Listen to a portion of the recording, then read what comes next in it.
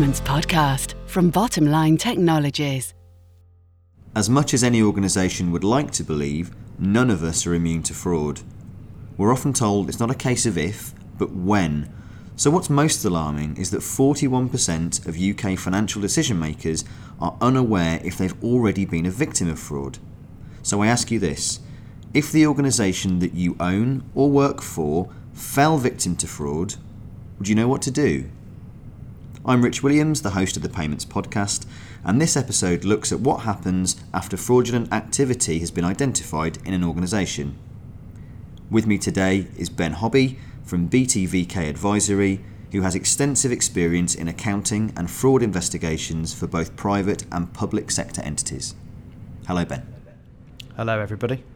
Although I'm sure that every organisation hopes to never become a victim, what plans or actions should organisations have in place if they were to spot fraud?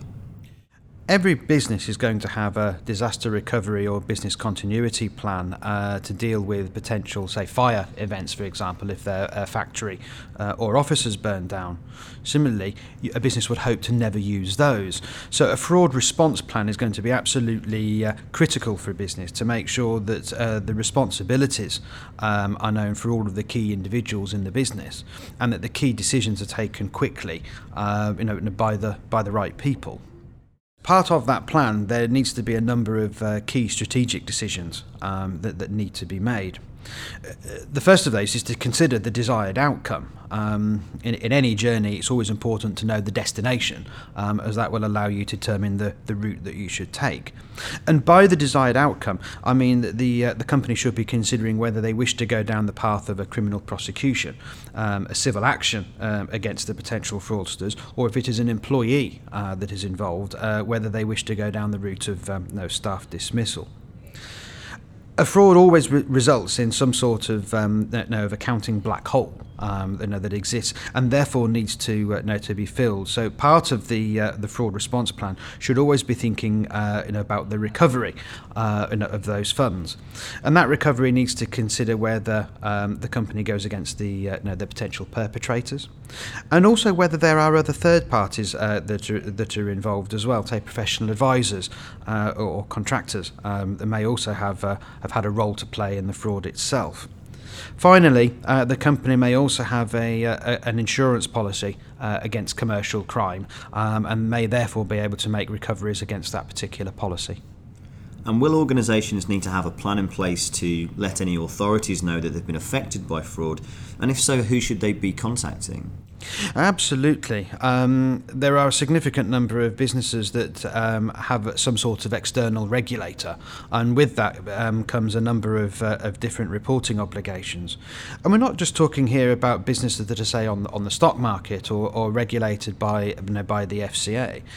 We conducted an investigation a few years ago for a housing association, which has their own separate regulator, again with reporting requirements there. So they need to be identified right at the outset, so the responsibilities of the company are known as well.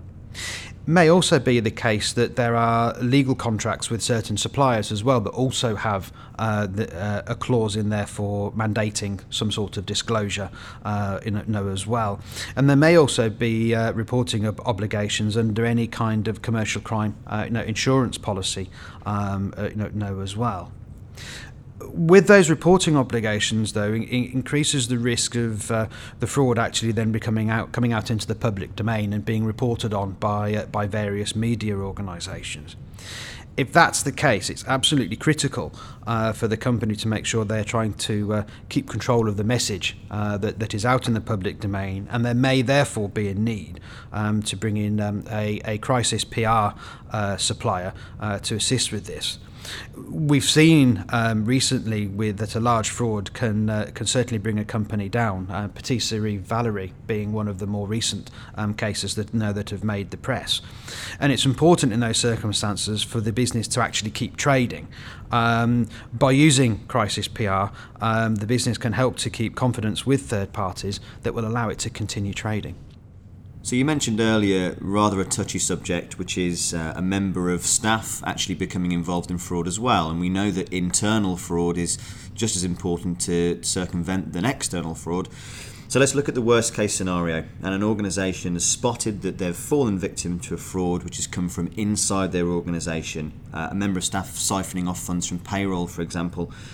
What should they do next? Well, we've already discussed the importance of a company having a fraud response plan. So the first thing to do would be to invoke that particular plan itself. You've got the plan, you may as well use it. That plan, though, should set out some of the key decisions that need to be made right at the outset, at the point of discovery, that will define the strategy of the investigation itself. So one of the first decisions that need to be made is, well, who is the fraud response team? And the obvious people to be involved with that would be in-house counsel, certainly in the first couple of days to make sure that legal privilege is maintained. HR will likely need to be involved to make sure that employee law considerations are taken into account. And if there are any external court applications that need to be made, then external lawyers may also need to be involved. Finally, that fraud response team will need to potentially include certain key directors to allow decisions to be made. It's important, though, to ensure that team is kept as lean as possible and on a need-to-know basis, so that the investigation is as focused as possible. We've discussed already the fact that the fraud response plan should also consider what the objectives of any investigation are, and because every fraud is different, the objectives may change ever so slightly from case to case. So again, one of the key decisions the fraud response team need to do early on is what are the objectives? Are they seeking recovery? Are they seeking no prosecution? But also, there's need to consider whether there is any other issues with procedures and controls elsewhere in the business that may lead to the fraud continuing and potentially worsening. It's always important to remember that frauds are invariably worse than expected at the point of discovery. They need to be investigated properly as a consequence, but be aware, what you know at the point of discovery is invariably not everything that is relevant to the fraud itself. So should a suspect internally be identified, Ben, what's the best way to manage that process? I think we have to remember that in this instance, we're here within the first 24-48 hours and after discovery. So we're not yet in all possession of all of the facts. Therefore, it's important to keep the suspect in place and to continue as normal. To engage in anything that may result in the employee's dismissal may at this stage potentially result in a wrongful dismissal claim against the company because we are not in possession of all of the facts. That said, if there has been a potential fraud, we need to make sure that all of the relevant evidence is preserved and recovered, so we can then review and investigate all of that information. And potentially, if the case is going to go to trial, for example, if we're seeking a civil recovery or even a criminal case, we need to make sure the evidence is preserved so the case isn't compromised somewhere down the line. Also bear in mind, though, that the suspects, if they get any inkling that they may actually have been discovered, they may try and cover their tracks by destroying evidence as well. So there may be an argument to restrict the individual's access to certain buildings, systems or emails as well.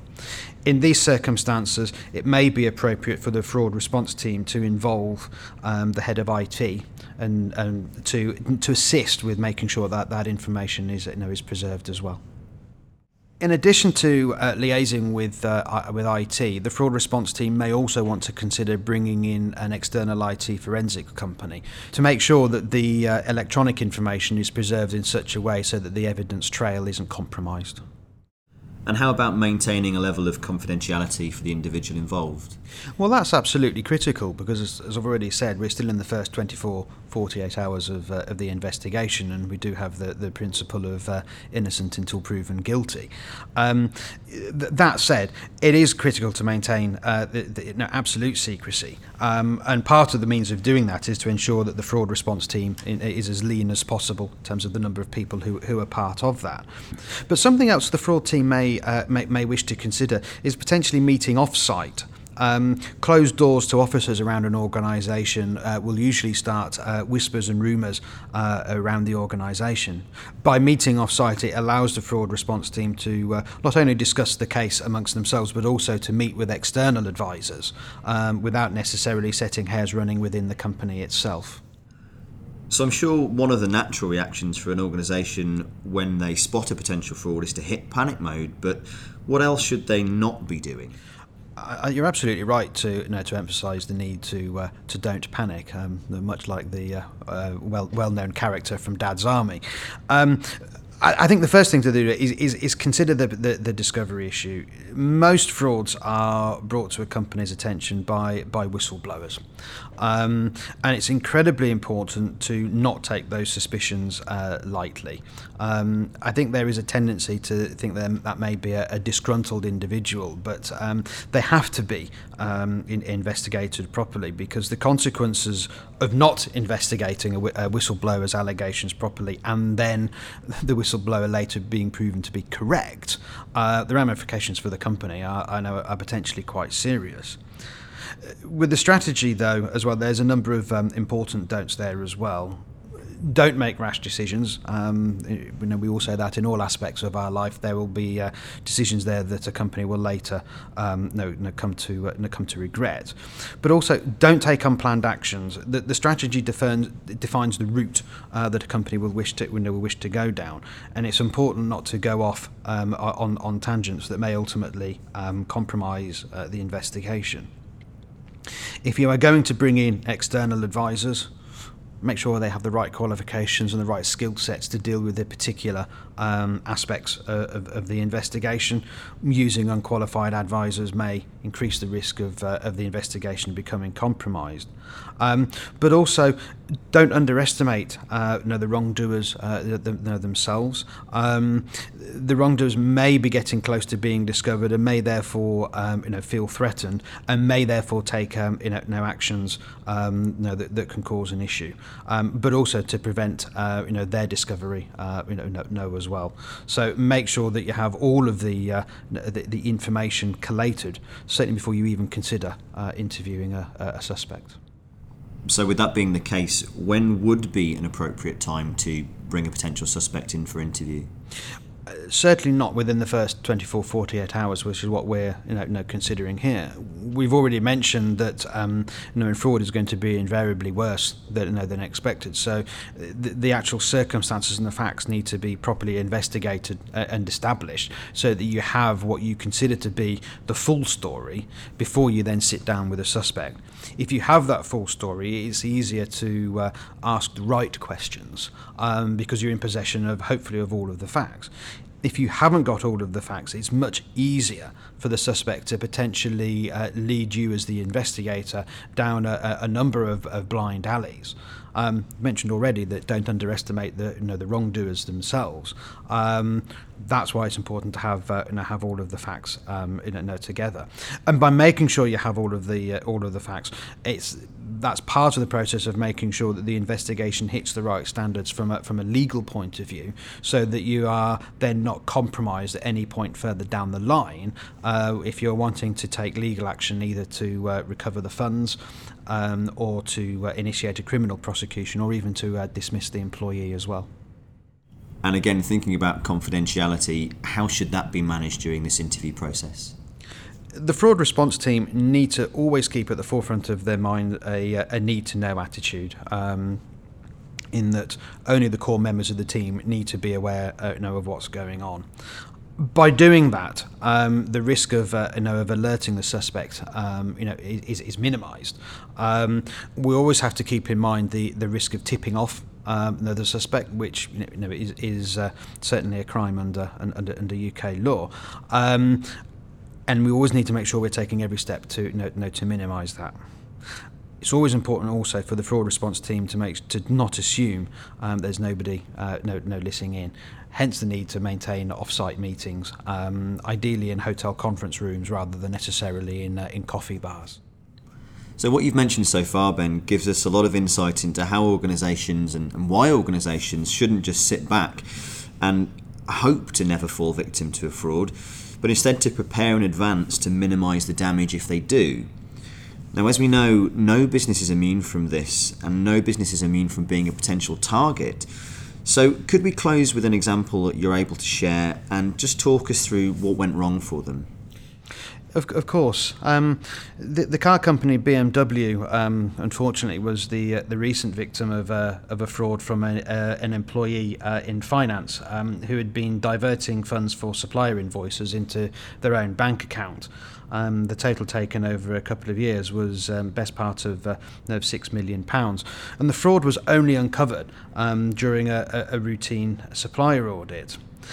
Now, if we break the issues down into sort of technology, process, and people, I think the first issue on a technology side is that BMW weren't using any kind of protective software to ensure that any payments into a new account or a change of account no were detected, or alternatively payments going into an employee account when they're labelled as being for a supplier. There's no software in place to detect those kinds of anomalies.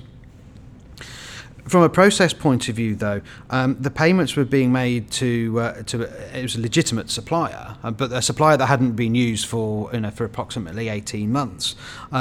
So, from a process point of view, consideration would need to have been given to what steps BMW would have taken to make sure that only approved suppliers that were regularly still being used were allowed to be used by the organisation, so that purchase orders could be issued to those companies. But also there's an exercise that finance can take as well by reviewing with each of the relevant cost centre managers the costs that are being recorded in that particular cost centre to make sure that they were legitimate. In this particular case, the costs were all being recorded as security. And given the amounts that we are talking about here, they ought to have been able to have been detected by some sort of regular cost centre review. Finally, we need to consider people as well. The individual who conducted this fraud had a prior conviction, I think it was in the Netherlands, for employee fraud. And particularly where you have an employee coming into finance, it's obviously critical to make sure that one understands their background. So there's a role to play there for HR in terms of performing all of the relevant background checks to make sure you're not recruiting somebody with something of a checkered past. That's very informative, Ben. Thank you. We often talk about how to prevent fraud before it takes place, but you've really shown us today how important it is to be prepared for that becoming a very real eventuality. So thank you once again for your time today. Absolute pleasure. Thank you very much.